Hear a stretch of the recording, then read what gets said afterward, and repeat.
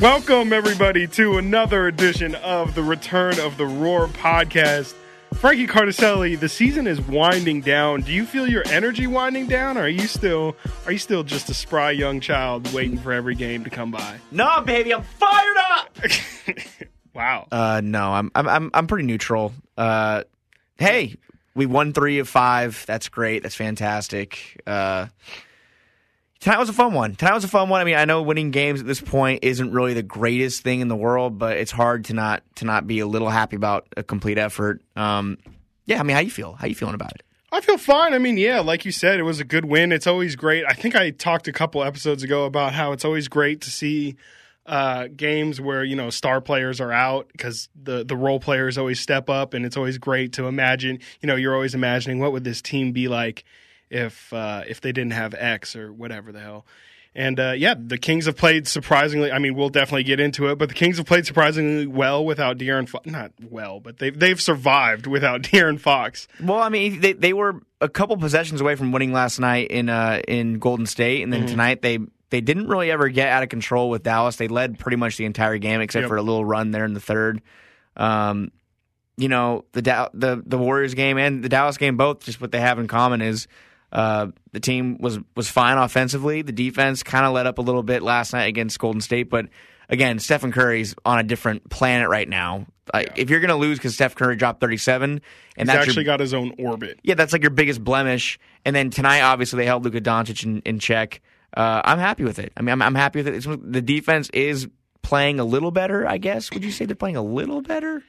Sure. I mean, and that could be a product of, you know, for the moment they are understanding that if they don't want to absolutely get ran out of the gym, that they really need to actually put, and, you know, obviously all season they've needed to have a defensive focus. But, you know, if you're not going to have De'Aaron Fox, legitimately, like if y'all don't focus on defense, you will get 150 pieced. Well, they've held the Warriors scored under 120. They scored 117, which still isn't great. But again, Steph Curry almost had 40. And then tonight they held the Mavs to 106. So a lot of missed shots from the Mavs. Well, yeah, they had a lot of good looks, and I know that they were missing some guys tonight. I know Kristaps was out, and JJ Redick, Josh Richardson. Even Luka was questionable before the game. They're pretty banged up. But Luka, he seemed aggressive. He obviously finished with 24 points, and he was being as aggressive as usual. He took 20 shots. He was 4 of 12 from 3. But the Kings had a complete effort. They had a real complete effort. Rashawn Holmes just in time for free agency to come by. He's starting to put those scary thoughts in our heads about him leaving. Pushing up that price, maybe. Scores 24 in 25 minutes. Yeah, I mean, how are you feeling with Rashawn? Are you feeling optimistic? Do you want him to come back next year? Because at this point, we know what he is. He can keep playing the way he's playing. It's not really a question anymore if he can keep it going. He's been doing it all season. He did it last year too. He is an incredible defender in the paint. He might get some votes for all defensive. I know Mark Jones is going to give him a vote. I don't know if anyone else will. Doubtful. Probably doubtful. But he's played great defense. He has been the league leader in field goal percentage up until he got injured, I think. I have to check. But I know money could be an issue. Hypothetically, say the Kings move Buddy or they move Marvin. Do you want to bring Rashawn back, or do you think it's one of those moves where if the price is right? It's definitely if the price is right for me. I love Rashawn. I think he's a very, very solid starter, but there's a cap to that to me. I mean, you can't be paying him $16 million when, you know, you just need to fill out other positions of more need, especially when you're a team that doesn't have a lot of guys who are versatile. You need a lot of guys who can pass, dribble, shoot, play defense, you know, and the Kings don't have a lot of those guys. They have a lot of guys who can do one of those things, two of those things, but they don't really have many 4 or 5 tool players. And I say that, you know, I just think with the center position in general, it's kind of one of those positions where you can fill it's really a role position. If you have somebody who's great, like a Joel Embiid, like a Nikola Jokic, that's obviously a big plus. But having someone like Rashawn Holmes, it's great. It's a very good luxury piece to have if you're not paying too much for it. But once you're paying $16 million a year or something like that for him, it's kind of like, well, and I've talked about it with Buddy, where it's like Buddy is a very, very good shooter. Shooting is a very important skill that you need right now. But if you're going to be paying him $20 million a year, we talked about in the past couple podcasts, Terrence Davis, when he plays, looks a lot like Buddy Hield. He doesn't hit quite the same percentages, but my bigger point is that you can find cheaper replacement players who do things that are, if you're not a dynamic player, and I'm not saying, Rashawn's definitely, I would say, a more dynamic player than Buddy, but you see, a Chimezie Metu or something like that. I think, not saying Chimezie would ever put up, the kind of numbers that Rashawn is or anything like that, for sure, but I just think, from that position, you don't really need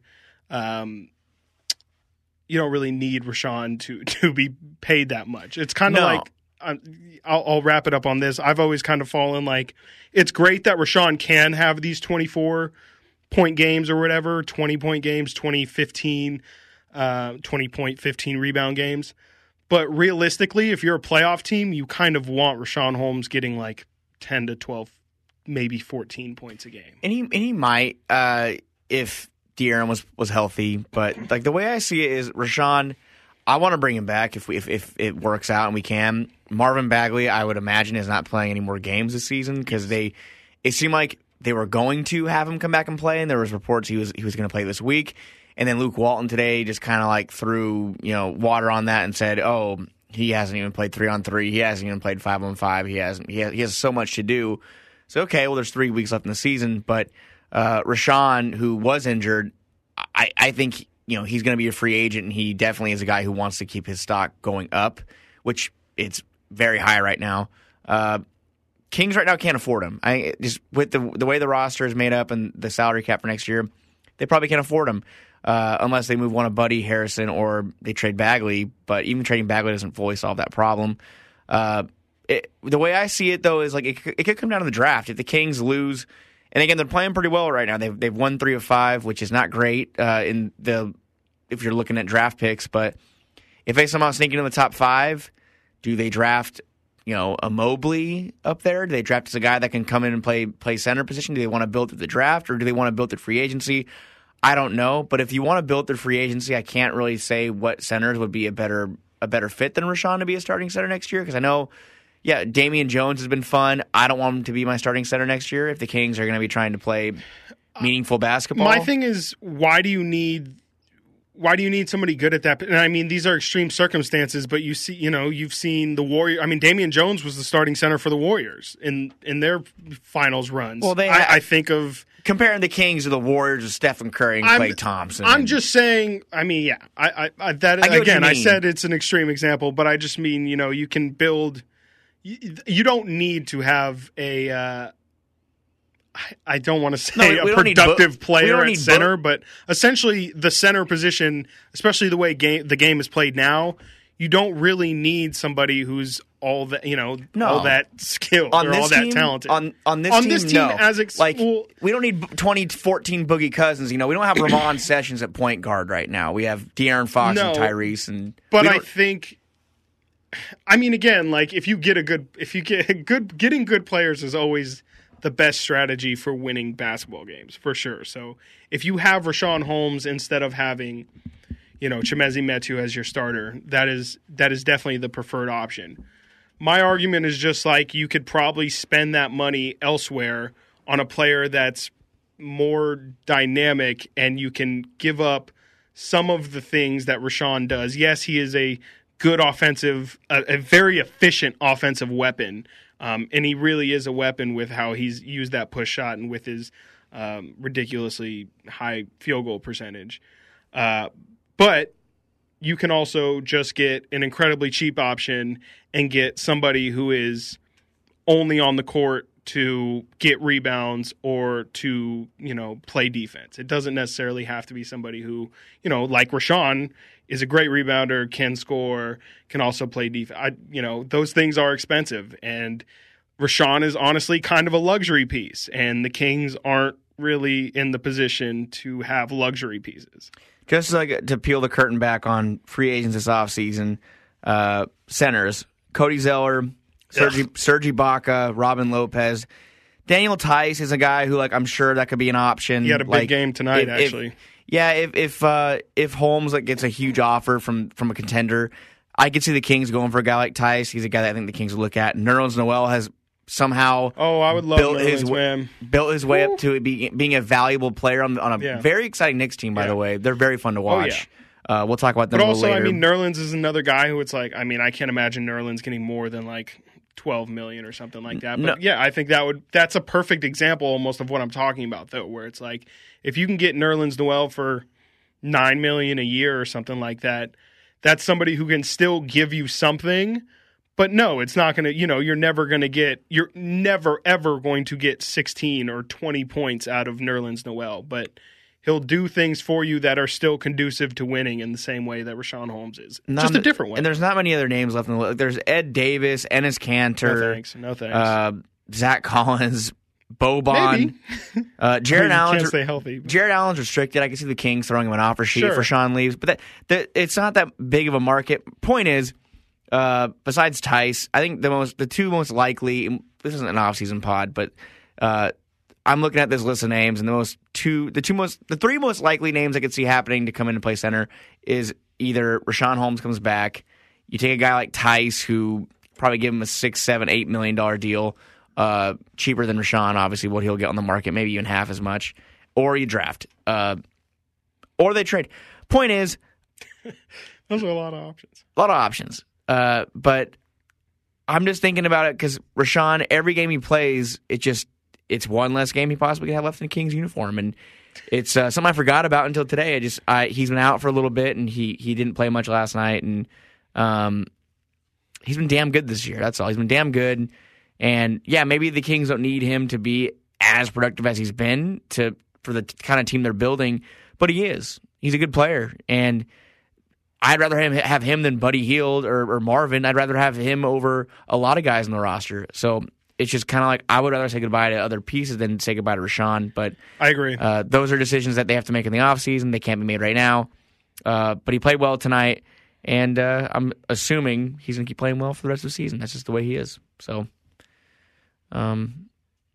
Do you want to talk De'Aaron Fox? We really don't have much to say specifically about De'Aaron Fox, but it definitely needs to be mentioned that he's probably going to miss the rest of the season, correct? I haven't done the exact They asked Luke today, but the media, and he just was, again, they don't want to touch. I think he said he got fined or he got warned because he released too much information about someone that had health and safety protocols. I can't remember who it was. Maybe it was Marvin earlier in the this last offseason, but De'Aaron going to miss the next 10 to 14 days, health and safety protocols. What does that mean? They don't disclose that. They don't say if he's tested positive for COVID. They don't say if he has been exposed. They don't say anything. There's no information. Conspiracy theorists, and I kind of I'm in the middle. I think that they just kind of are, let's not have him get hurt during meaningless games. Maybe he was exposed to somebody, or maybe, I don't know. What do you think? It's just kind of it's very strange timing. It's very strange timing. I'm not going to say at all that, anyone, this is some backroom kind of thing where there's some backroom agreement, where De'Aaron Fox is going to miss the rest of the season because it's in the best interest for the team to tank. I just think it's really crappy time. I don't know whatever the case is that is causing him to be out. I just think it's really crappy timing. I do think he'll probably just sit out the rest of the season because there's really no point. It's kind of the same deal as Marvin, honestly. It's just what is the team really going to be fighting for at this point? And all you can, there's no good to come from it, really. It'll be interesting to see how Tyrese plays. We've already seen 2 games from him in the starting point guard role. He's played awesome in both games. Had a double-double tonight. Had 24 and 8, I think, against Golden State, correct? Something like that. Yes. So yeah, to me, that's really the main focus for the rest of the season in terms of what the organization will probably be looking at is to see just kind of what Tyrese has fully in his bag. I feel like they'll probably really, really tell him to hey man, really experiment with your game these last couple games. You know, put your foot on the gas pedal and go full throttle, and he has been. He's looked. He didn't have a very good night from the field tonight, but I noticed a double. couple shots. I feel like he wasn't taking earlier in the season. He kind of has taken. He started taking a couple. The aggressiveness is there. Like he's. I think last week we talked about how he wanted him to be more aggressive, and I think he took 10. He was 10 and 20 last night, and then tonight, obviously, he did 6 of 16 isn't great, but 14 points on 16 shots. I'll take that, and 10 assists, 5 rebounds. He's had two very good games, I would say. From the field, maybe you don't categorize that as very good, but I'll take a double-double and 5 boards any day and 3 steals. And, man, like, he's still, let's not forget, like, he's still a rookie and a young guy, like, just a young guy in general in the league, a young point guard in the league who's on a bad team. And, like, for him to even, you know, to look as competent and as in command as he does at times, like, it's really wild to see. Yeah, he's played 54 games in his career. And didn't have a full offseason at all. Didn't get a full training camp experience. Didn't even get a full college season last year, sophomore season. He had that cut short too, and no summer league, not much of a training camp. He got thrown into the fire, and he's been great. Arguably the best rookie the Kings have had since. You look at the Kings' other rookies, and they haven't even seen the floor.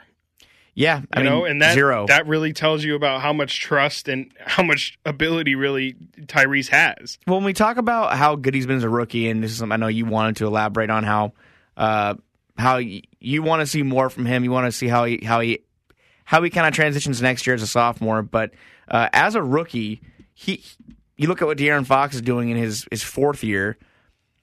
De'Aaron Fox was nowhere even near this type of player as a rookie. No. He was. De'Aaron Fox, by his own words, really struggled his rookie year. Yeah, 11 points a game, 4 assists, and he shot 30% from three-point range and 41% from the field. Tyrese is beating all those numbers, every single one. Points per game, rebounds, assists, steals, shooting.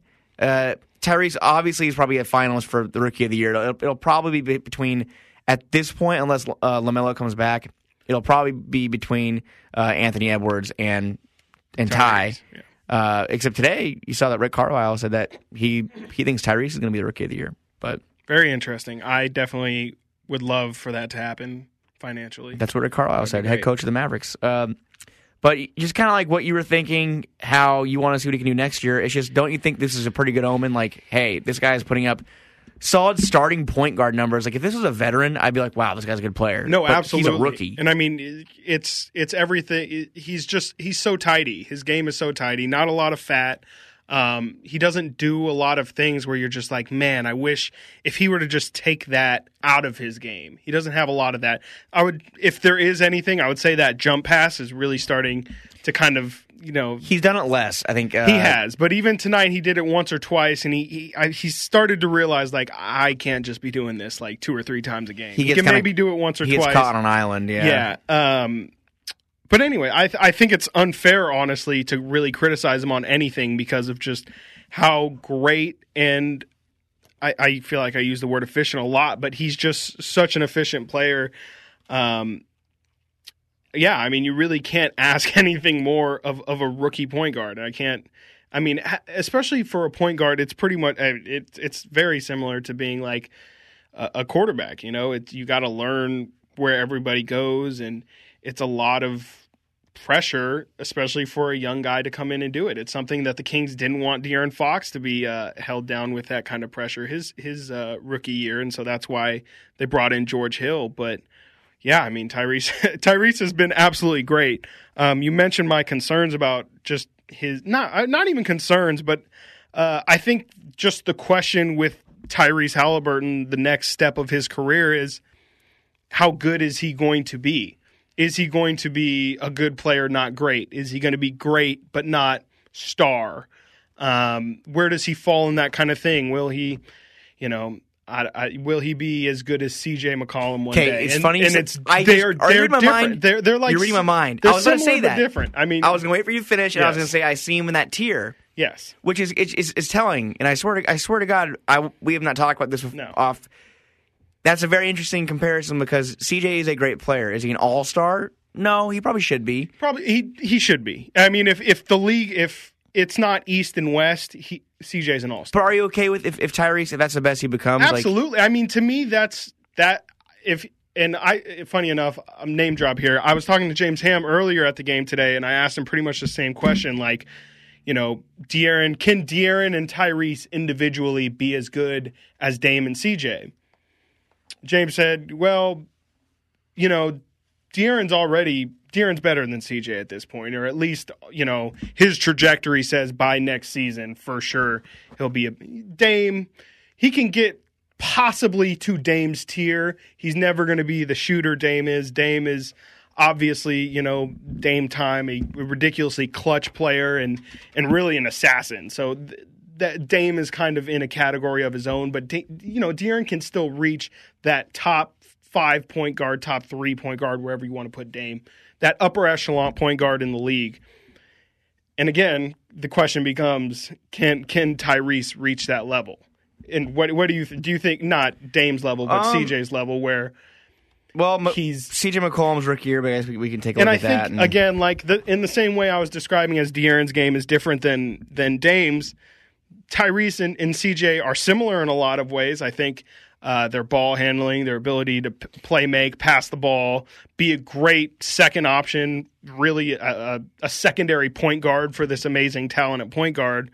But I think, CJ's no slouch defensively. I think he's gotten worse as he's aged and collected injuries. But Tyrese, to me, is by far looking like a more heady kind of I don't want to call him a floor general, but really like a kind of defensive anchor, like a guy who you can build your defense on. From a defensive standpoint, CJ's having the best year of his career, steals per game wise, or tied 1.1 steals per game. It's near his 1.2. Yeah. But CJ over the first 2 years of his career, he didn't play at all. He played 38. Oh, yeah. Well, and don't forget too, CJ came in as a senior. He spent 4 years at Lehigh, so 23-year-old rookie. He really didn't get good until he was about 26. We're seeing Tyrese Halliburton right now do these things at 21 years old. Yeah, with all the caveats we said of no preseason, no true training. They're similar in size. CJ 6'3", 190. Tyrese is listed at 6'5", 185. Yeah. No. Here's a question, Frank. You're a weightlifting guy. Yes. Well, I mean, gotta try. How much does Tyrese Halliburton weigh? If you had to guesstimate. Okay, well, and you're being very generous because there's no way to me he's 185. I would say he's probably in the low 170s. That's what I would guess. I was going to say 175 max. He might have been 185. Maybe when they weighed him in the offseason, but and for sure, definitely basketball players. It's hard, especially young guys lose so much weight throughout the season. It's hard to add muscle as an NBA. There's not many NBA players that are just yoked. Like you look at, we look at like Robert Woodard and like Blake Griffin, but I mean he's had a lot of injuries over his career. And LeBron is the big one. HB even is pretty big. Yeah. There's not that many. Like there's not. No, it's hard. I mean, you just run so much that you're burning. Most are very lean, lean, cut. And I don't think Tyrese is ever going to be a guy that's going to put on a bunch of muscle. Yeah. Now, De'Aaron has put on a good amount of weight, I think. Like, there's been times I've seen De'Aaron this year, and I'm like, wow. Like, if you look at De'Aaron as a rookie, how bony he was, and you look at him now, like, there's that picture of him flexing after that dunk against the Pacers, and he's put on some weight. Like, De'Aaron right now is listed as 6'3", 185. There's no way that De'Aaron Fox and Tyrese Halliburton are the same weight. No. There's no way. No. Like, De'Aaron's probably in the 190s at this point, or maybe I would say De'Aaron's probably 185. If De'Aaron's 185, I mean, I'm 183. Yeah, that would make sense to me. I mean, scale-wise, you and De'Aaron being the same. No one even knows what I look like, but, come see me at CalFit sometime. Dude, come see me, dog. Come see me, bro. No, point is, if you're going to tell me De'Aaron and Tyrese are the same weight, I don't believe that. Like, that's wild. I don't believe that. But, again, he's a kid. He's going to put on weight. And I just can see him as a guy that could have put on like good weight, But I'm very impressed by his rookie season. I can't say it enough. We talk about him every week, and we'll talk about him probably for every week till the offseason and through the offseason because I see him as a big part of the future. Except there is like that one thought you had that he could be used as like, oh, he's the guy that could be. Yeah, I mean, I really hate to say this, and when I texted it to you, you said it physically hurt you to read it. It made me very sick when I read that, but it's something I could see happening. But I mean, it is the question for Tyrese is, like I said, for the next stage of his development of, is he going to be good, not great, great, not all-star, star, whatever. And for me, if Monty McNair at any point in the next couple years is going to swing for the fences, I think Tyrese is, I mean, at the moment, he's the only true asset that could get anything really of note that could significantly impact the team. So any deal is going to be centered around Tyrese Halliburton. I mean, even as soon as this offseason, I can imagine, and, it really, let's not get into the mode where we're trading we haven't had a rookie like this in a very long time. Let's not get into the mindset of let's trade him as fast as possible. But, I mentioned to you earlier, if the Kings, for whatever reason, Monty McNair's like, look, man, let's get Bradley Beal in here and let's get a secondary scorer for De'Aaron Fox, who I know is a legitimate NBA scorer. I could see a Tyrese Halliburton top whatever pick we have, top 7 pick, and Marvin Bagley. Does that get you Bradley Beal? It sure starts the conversation to me. And I know other teams can throw offers out at them too, but I think to me that's a really, really good place to start at that not a lot of teams can throw. What I think about when you said that, I mean, I don't want to move Tyrese Halliburton. It's just I don't either. But you look at Monty McNair, and he's from a winning front office in Houston. They're not afraid to make those moves, and it reminded me of like Victor Oladipo, who he only played a year or two, but he was a part of the Serge Ibaka deal, and then he also was a part of the Paul George deal. Like, and he second or third year, like Tyrese is a rookie, so it's different, but just one of those young guys that have control because he has a bunch of years under contract still. Then he has a restricted free agency. It's just I'm afraid of making a move for a Bradley Beal or for another big name because there's no guarantee they're going to be here after the end of their contract, Absolutely. which would be 3 years. That's versus a very real concern. We have Tyrese for 8 years right now. I mean, we can match any offer for him. Yes, he's a king till he's almost 30 at this point. Let me play devil's advocate here. How much longer can the Kings continue to just wait on development? Because if you're really, really, really talking about building this thing, Tyrese Halliburton's going to take 1 or 2 more seasons to get to, and if things go great, to get to like a really, really high level like that. De'Aaron Fox maybe next season will be at 27, 28 points a game. The Kings are going to bring in another young 19-year-old player if they take somebody in the draft. I don't see how if the Kings are going to be a really legitimately good team, how do they turn that around in the next 2 seasons? I don't think they're just going to try and develop people. I don't think it falls on Tyrese though, because if Tyrese, I don't think it falls on Tyrese, but I just think in general, the timeline. I just don't know how long Monty McNair is going to want to sit in a rebuild. I think that the moves will come elsewhere. I truly feel like Tyrese and De'Aaron are going to be the 1-2. I think it could come. Maybe they sell Buddy Hield for dirt cheap. I think it feels that way now, but maybe they eat some salary. I don't know. 2 years ago the core was. I want Buddy Hield and I want De'Aaron Fox. It was. We were all sitting here talking about how. And I'm not saying again Tyrese is going to fall off, but I don't know. Things move. We all talked about, I think 3 years ago how Buddy Hield and De'Aaron were the backcourt of the future, and here we are now. So things can change, and they have changed. But the offseason is going to be interesting. I was telling my girlfriend about it. How 100%. I'm looking forward to the next 11 games being done. I think today you said a nice, funny thing. Can't wait. Yes, I am a De'Aaron Fox away from officially hating the Kings. And they played well, but I know what you mean. I think a lot of Kings fans tonight was fun. They've been competitive. Yes, games like this, they've been competitive. I'm I need to relax. But during the last month, I just felt like I'd rather watch anything else really. But hey, we love the team. Feels like a chore. It does feel like a chore. I'm looking forward to the offseason though because it's going to be a very interesting, drama-filled. Will they, won't they, tension type of summer as far as will Luke Walton be fired the day after the season ends? Will the Kings trade Marvin for a bag of potato chips? Will they get a top pick in the draft, a top 5 pick in the draft? Will the lottery give us some luck again? There's a lot. I'm just more intrigued to get through these last 11 games and just get into the real fun, because the fun for me over the last 11 games right now is nights like tonight, watching Tyrese play, watching Chimezie play, watching Rashawn, boost his overall stock. Love to see Bob Woodard get out there, some Jamias Ramsey. I want to see those guys come out there and play, because Harrison getting hurt tonight is bad, and I feel bad for him. I hope he's okay.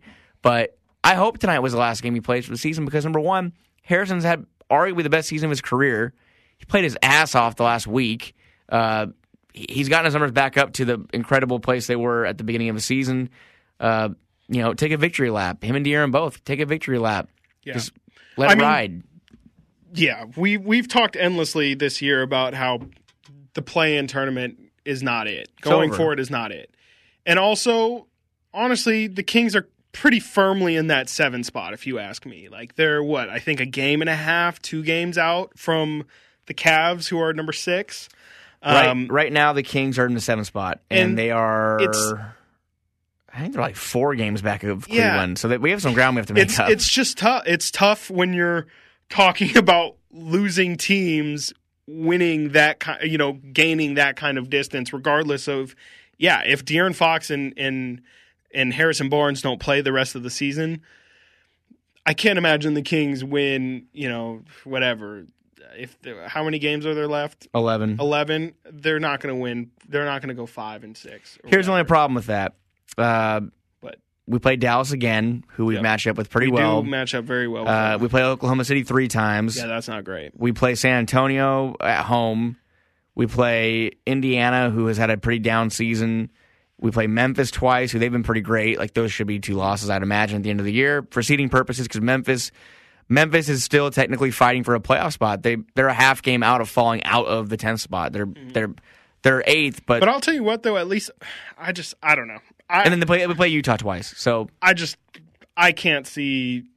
I think we're at the point where any team is, we can go 0-11. Like, I think OKC plays hard. Like, they don't have talent, but at this point, if De'Aaron's going to be out and Harrison's going to be out, and Marvin, who knows? Whatever. I mean, who else knows? Who knows who's going to miss random games here and there? Oklahoma City's going to be pretty cool, I think. In about a year or 2. They've been a really fun story, and they've been a really fun team, and they're not going to let the Kings roll over them, because they've been in this situation all season. So they're past the point where they're, sick and tired of playing. They're going to try and go out every night and beat your ass. Oklahoma City's lost 14 straight. Hey, bruh. It sounds like they're due. OKC is not. By no means am I saying they're a problem. No, Dort. But Dort. They are not. The Kings lost to the Timberwolves how many times this season? Too many to count. And so over the last 2 years, I think they're 1-4 or something like that. But the Kings, the good news as far as the short-term draft prospects is they do play Utah and the Lakers and Dallas the next 3. Dallas, if they have all their guys healthy, they should be able to beat us.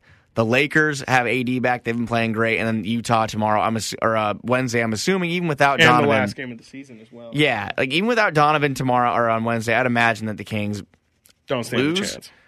But again, the Kings have some ground to make up, and they're in danger of falling out of the top 10 if they keep winning at the rate they're winning. They've won 3 of 5.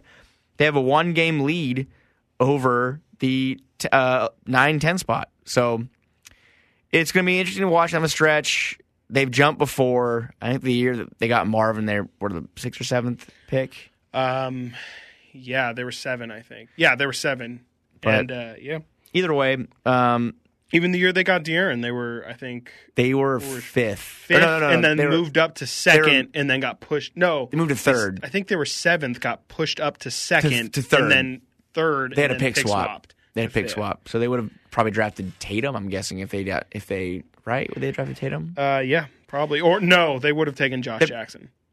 Get the F out of here, bro! I almost cursed at you. That made me so angry. 10,000%. That made me so angry.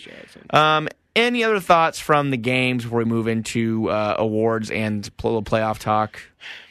I think we all need to collectively pitch in for a gift basket to the house of D'Angelo Russell because that fool hates us. He really doesn't like us at all. I don't know what that's about, but that dude hates us. What do we do to him?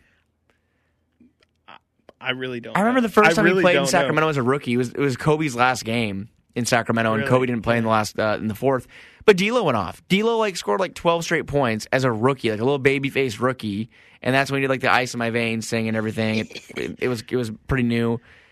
He twisted his ankle on the next to last play, and then Rondo had a dumb game winner, and the Kings won. But I remember at that point, I was like, "Oh, it might be a problem." And then you got the Brooklyn game, and then both games against the.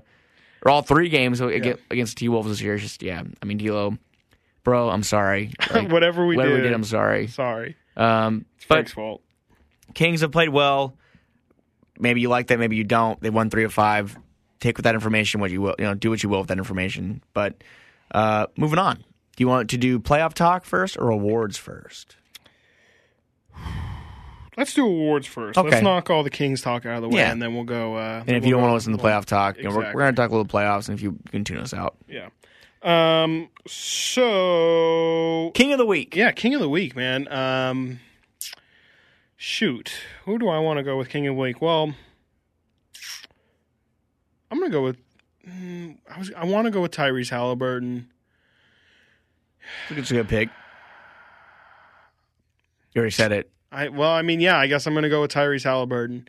Can't take it back. No takebacks. You know what I'm going to do? I'm going to say DeLon Wright, too, just because I really like... Happy birthday, DeLon. I really appreciate how DeLon Wright has picked up his form recently, and I think he's shown the type of player who we hope to see next season. And that's also something I would like to add to something else that we can watch the rest of the season, something I was paying attention to a lot in the last game is the play of Terrence Davis, the play of Halliburton, and the play of DeLon Wright, because that's more than likely going to. No, I didn't say. And Metu too, but do you want to throw him in there or no? I was just saying them specifically because they're going to be our backcourt next year for that's sure. True. And they're under contract. They're more than likely going to be our. Davis isn't. He's restricted free agent, but they'll probably. I mean, I'm assuming they made that move because they want to bring him back. It just makes too much sense. That's another thing I was talking about with someone at the last game too. Was he's too similar to Buddy? Their play sets. If you trade Buddy, there's your guy that's a streaky shooter off the bench right there. So. Just watching them has been fun. I think I've liked what I've seen, and I think with some time for them to actually play together and learn each other's games during the off season, I'm pleasantly intrigued with the prospect of our future backcourt. But yeah, I'm gonna give it to Tyrese because he stepped up big in these 2 games since De'Aaron's been out. And I mean, again, I said it earlier, but really can't. There's not much fat to trim from his game. He's just been awesome, really fun to watch. Can't remember the last time. Do you know no other King scored a field goal in the 4th against Golden State except Tyrese? No other player. No other Kings player scored a field goal. Just Tyrese. I mean, against the Warriors the other night. Yeah. Thank God. I mean, thank heavens that for Tyreek Evans, for Tyreek Evans, and that Tyrese Halliburton fell to 12. Because if we had, who did Phoenix took Jalen Green or something like that? Yeah, whatever. If we would have taken Devin Vassell, if we would have taken Obi Toppin, I'm just saying, if we would have taken somebody who wasn't productive. What is this season? What if Tyrese went 13th? That would scar the hell out of me. I wouldn't be able to handle that. Just if we didn't go have 13th, I don't even remember. That's a great question. I'm gonna find out. I don't know because the 13th pick. I think Nesmith was 14 to the Celtics. Kyra Lewis Jr. Oh, good pick. Or Kyra? Is it Kyra? I think it's Kyra. Yeah, it's Kyra Lewis Jr., who I honestly wanted the Kings. I didn't have Tyrese Halliburton on my radar because I thought he was going to be gone. Mm-hmm. I had Kyra Lewis. I think you and I, even our friend that bet, we talked about the Kings taking him. I think our friend did do that. Yeah, our friend did do that. I think our friend definitely. I think our friend definitely took. I think both of our friends definitely put below the 12.5 or before of a 12 and a half pick. Yeah. Anyway, no one cares. So, cool. Tyrese. That's mine. Mine will be Harrison Barnes, because Harrison Barnes, the guy has been just playing great basketball lately. It might be the last time we see him this year. I mean, I don't know anything about his injury. I'm sure he'll be back, but I'm just speculating. It was an abdomen issue. It could be oblique, could be his groin. That could mean missing 2 weeks. Over his last 12 games, 18 points per game, 6 boards, 3 assists, a steal, 52% from the field, 44% from 3. He had 19 points through 3 quarters tonight. The guy he's been on a tear. Great season for HB, arguably the best season of his career as far as an all-around, the all-around aspect of his game. He is kind of like one of those motors that makes the Kings run, whether we all want to admit it or not. I mean, I don't think any Kings fans are afraid to admit that, but I think Kings fans have really shied away from he's not worth this and that. He's worth all of his money this year. I think he's played his ass off. So HB, King of the Week, maybe the last King of the Week in his Kings career. Maybe he doesn't play again ever in a Kings jersey. Maybe he comes back in a week. I don't know. I'm not going to risk it. I want to give him some love. And if he doesn't play again this season, big hats off to Harrison Barnes. I can't remember the last time I've been this pleasantly surprised with a player's, season. Just like a real surprise of a season. And typical Harrison, he couldn't not have his ups and downs because that's the player Harrison is. But man, the ups. He really, really, really showed something, and awesome. It was really awesome to watch because again, it came out of nowhere. Yeah, man. Great season for HB. I think coming into the season, the narrative was he's overpaid and the Kings are making a mistake, and that narrative is completely gone by now. Yeah. I mean, he has value. He's going to get some calls. The Kings are going to get some calls. He has 2 years of control left. If not this offseason, this upcoming trade deadline next February. He'll get some calls, and Kings will probably get value for him, or they'll get value from him on the team as a player because he brings value in the locker room, on the floor. He's only going to be 29, I believe, this May. So, which is absolutely insane. He's 28. That's absurd to me. So, HB, congrats, buddy. Now it's time for the Cola Machine of the Week. I'm going to go with Kings victories. And I know we've talked a lot about how we never want to root for Kings losses and we don't ever want to root for tanking, that weak mindset stuff. But we've also mentioned our friend who likes to put money down on things. I have a friend who put that the Kings will win under 28.5 games this year. Your friend has 4 wins to play with. 4 wins to play with. And over 11 games. My friend thought he was pretty secure when the De'Aaron Fox news hit. Your friend needs a 3-8 stretch. My friend could use some help. Even for the Kings, that's pretty bad. Yeah. I don't know. I mean, that'd be great for the draft, so your friend needs some help. He needs to kind of pray to the basketball gods on that one. But also wrap up the season, please. Yeah, I'm going to give the Coal Machine of the Week award to myself. You deserve it. I've been very down on the Kings lately. I've been very negative, which I'm not usually very negative. No, you're not. This might go kind of maybe somebody out there might reflect on it too. A lot of people have been so negative lately, and I find myself doing the same thing. I shouldn't feel like I want the season to end. I know I'll miss watching the games once the season's over. I think a week will probably go by where I'm like, wow, thank goodness. And then I think it's going to set in probably during the first week of playoffs when, the Kings aren't on anymore. And it'll be fun watching the playoffs, but the Kings are our team. It's who we talk about. It's what we love. And, there won't be much. We'll do playoff podcasts and talk about what's going on around the league. But we won't have any Kings news probably until, late July? Well, I mean, you said it. I mean, we could get news that Luke Walton might not be employed the day after the season's over. So we don't really know. I mean, I think we'll be getting news. I mean, real news until July. But that kind of, I was going to say earlier when you were talking, I think this summer is going to be a real test on all of our mental health and just our stress levels, because on a daily basis, we're going to be waking up and it could be the day that X happens, and the possibilities are endless. And that's what I want. That's what I'm looking forward to.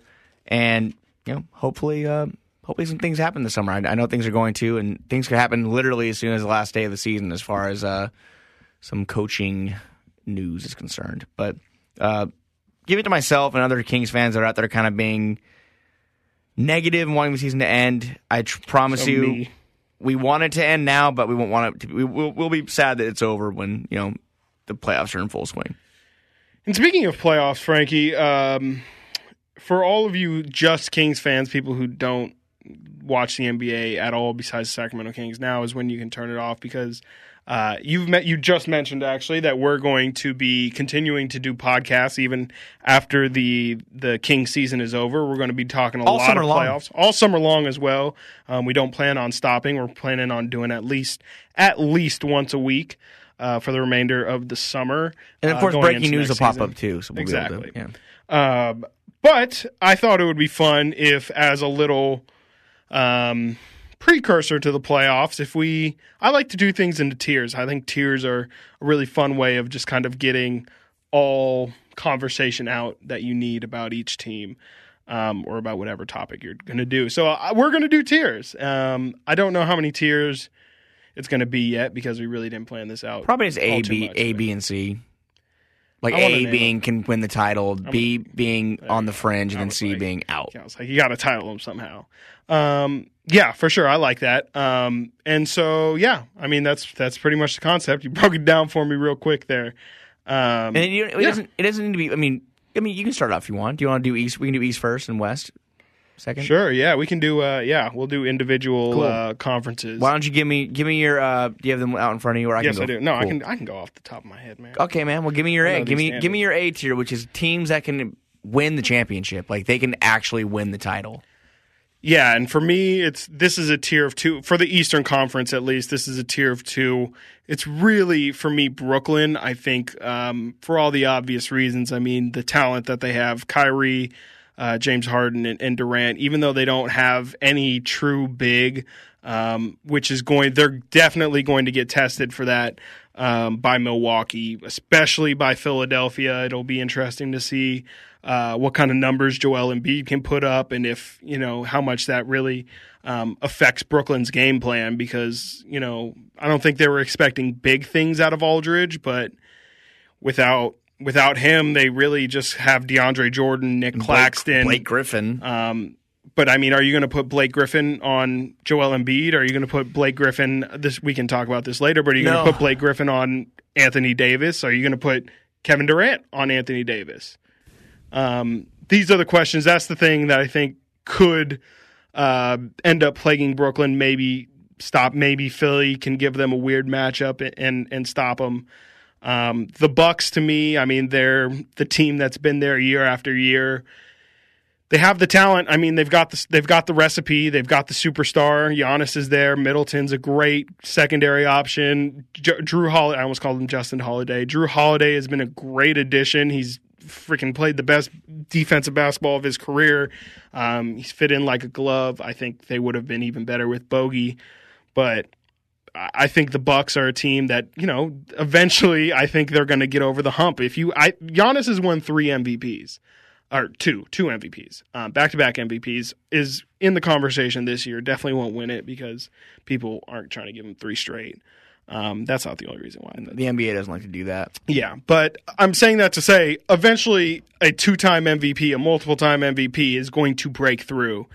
And, besides Brooklyn, and look, Brooklyn hasn't been healthy at all this season. I think the trio of KD, Kyrie, and James Harden has played under 5 games together combined.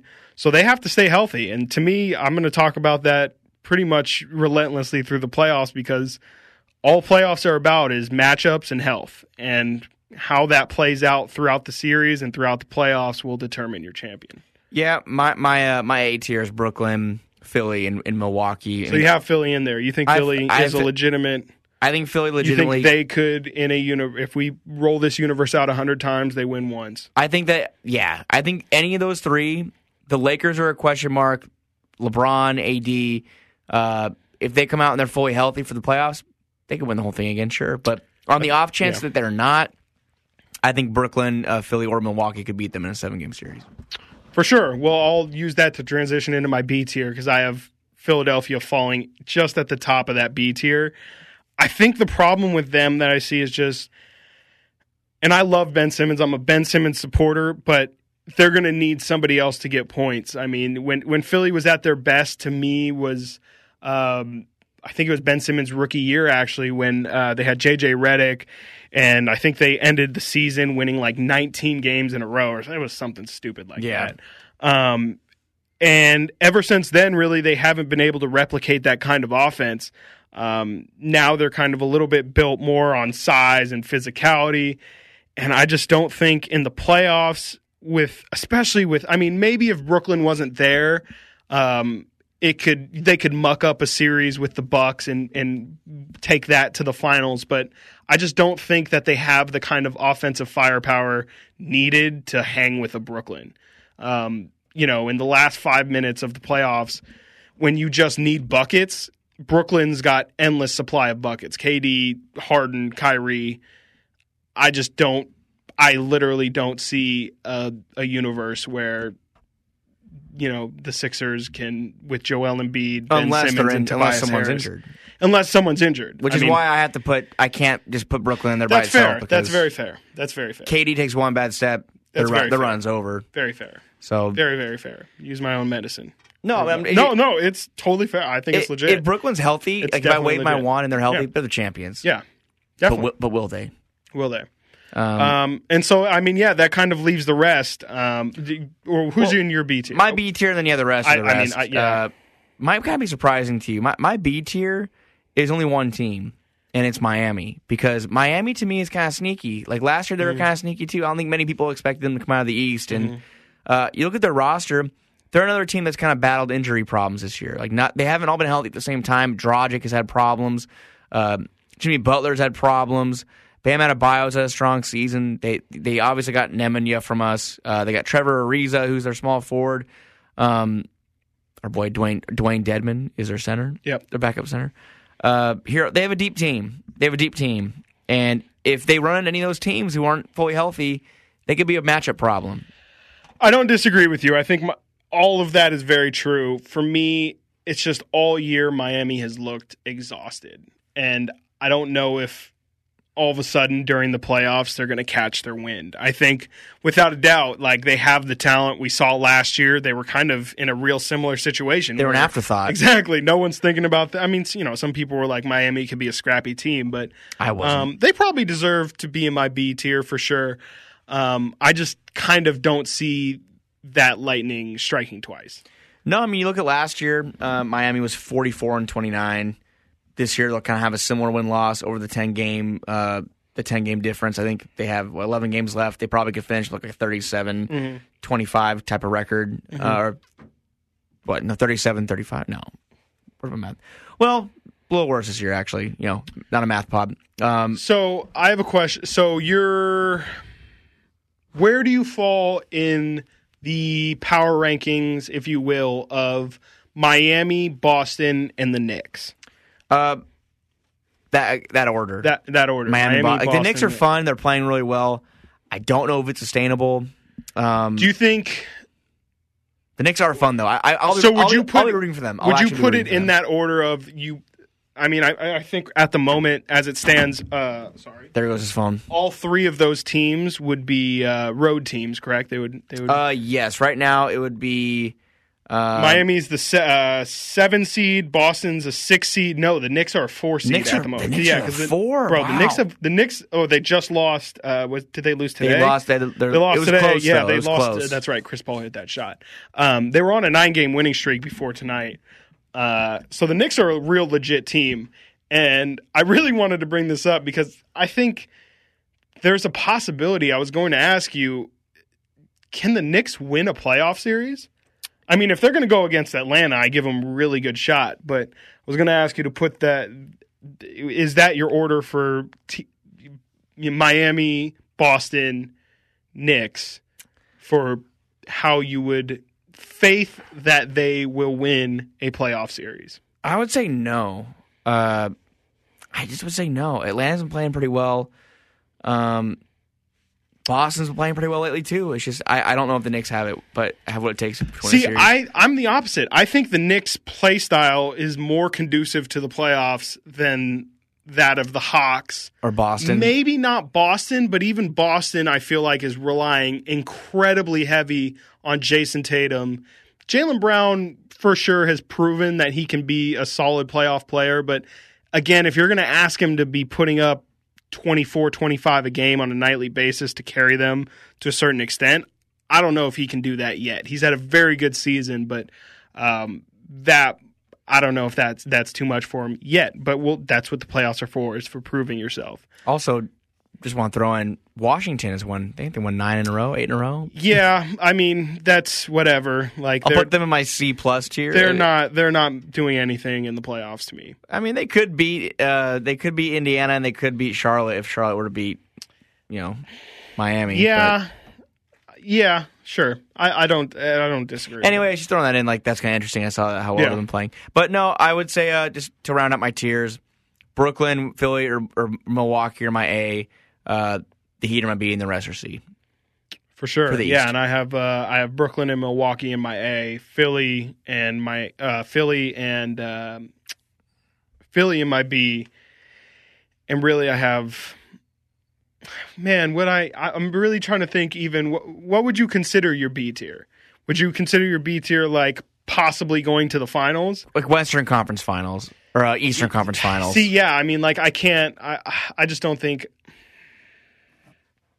I guess I'll put Miami in there because I could see a possibility of it. I want 4 tiers because I'm going to put the Knicks and the Celtics in their own tier where it's maybe potentially win around. And again, I would probably put Miami in that as well instead, where it's like, yeah, they can win around and maybe take a second round team to 6 or something like that. But and then I would have teams that are 1 and out. But that's where I fall. And now we can move on to the West. Cool. And then for me in the West, I think I really only have, and this is an interesting conversation as well that I was having earlier with somebody. Do you think the Clippers deserve to be in that? Actually, let's do the list first. Who is in your A tier? I mean, mine's easy. Just both LA teams. Okay, for sure. Perfect. Lakers, Clippers. Yes. Okay, mine as well. I was curious if you were going to maybe have Utah in there or if you were going to exclude an LA team. Just or to something kind of like let you in a little secret, I think the Clippers are going to make it to the finals. See, so that's interesting. Why do you think that? They're really deep. Are they, though? If they're healthy. Are they, though? It's similar to Brooklyn. If they're healthy. They're worse than they are last year. Yeah. They lost Montrezl Harrell. They lost Lakers. Lou Williams. But so are the Lakers. The Lakers are better than they were last year. They got Schroeder, who's playing the best ball of his career. They're a 5 seed. That's because LeBron and AD haven't played in 20 days. Exactly. Exactly. But the Lakers aren't even a contender if that's what we're talking about. Well, if LeBron and AD aren't healthy, they're not winning. No. They're not winning. They're not winning anything. Which is why I have the Clippers going to the finals. That's but my thing is, what about the Clippers makes you think that they are more prepared this year than last year? I have a feeling, man. I'm looking at the rosters. I like it. I'm looking. Maybe, I hate Nick. I shouldn't say I hate Nick Batum, but Nick Batum wasn't playing minutes last year. Yogi Ferrell and Boogie. They got Yogi Ferrell. And they got Boogie. They got Rondo. Kings, baby. No, I don't know, man. I feel like playoff pandemic P is gonna make a comeback. He's gonna show up something fierce. I'll tell you that. And my problem is it's just way too much Kawhi and PG. Those guys are going to have to already. They're going to have to average 70 a game between the two. I don't know. And then it's a lot of Marcus Morris. It's a lot of Zubac. Ibaka's been hurt. A lot of Reggie Jackson. Ibaka's been hurt. Ibaka's been hurt, but also hasn't been that great for him. I don't think, I wouldn't say he's been an upgrade over Montrezl Harrell at all. No. Marcus Morris. Nick Batum, again, is getting way too many minutes. 33 off the bench. And let's not forget that, Ty Lue's their coach. He has a championship. I would have smacked this guy. That was David Blatt's team, though. That was David Blatt's team. That's wild. Did David Blatt get a ring? So they have a worse coach. They have a worse bench. Did David Blatt get a ring for that 16 championship? I'm sure he did. I don't think he accepted it, but they sent it. They fired him mid-season, right? Yeah.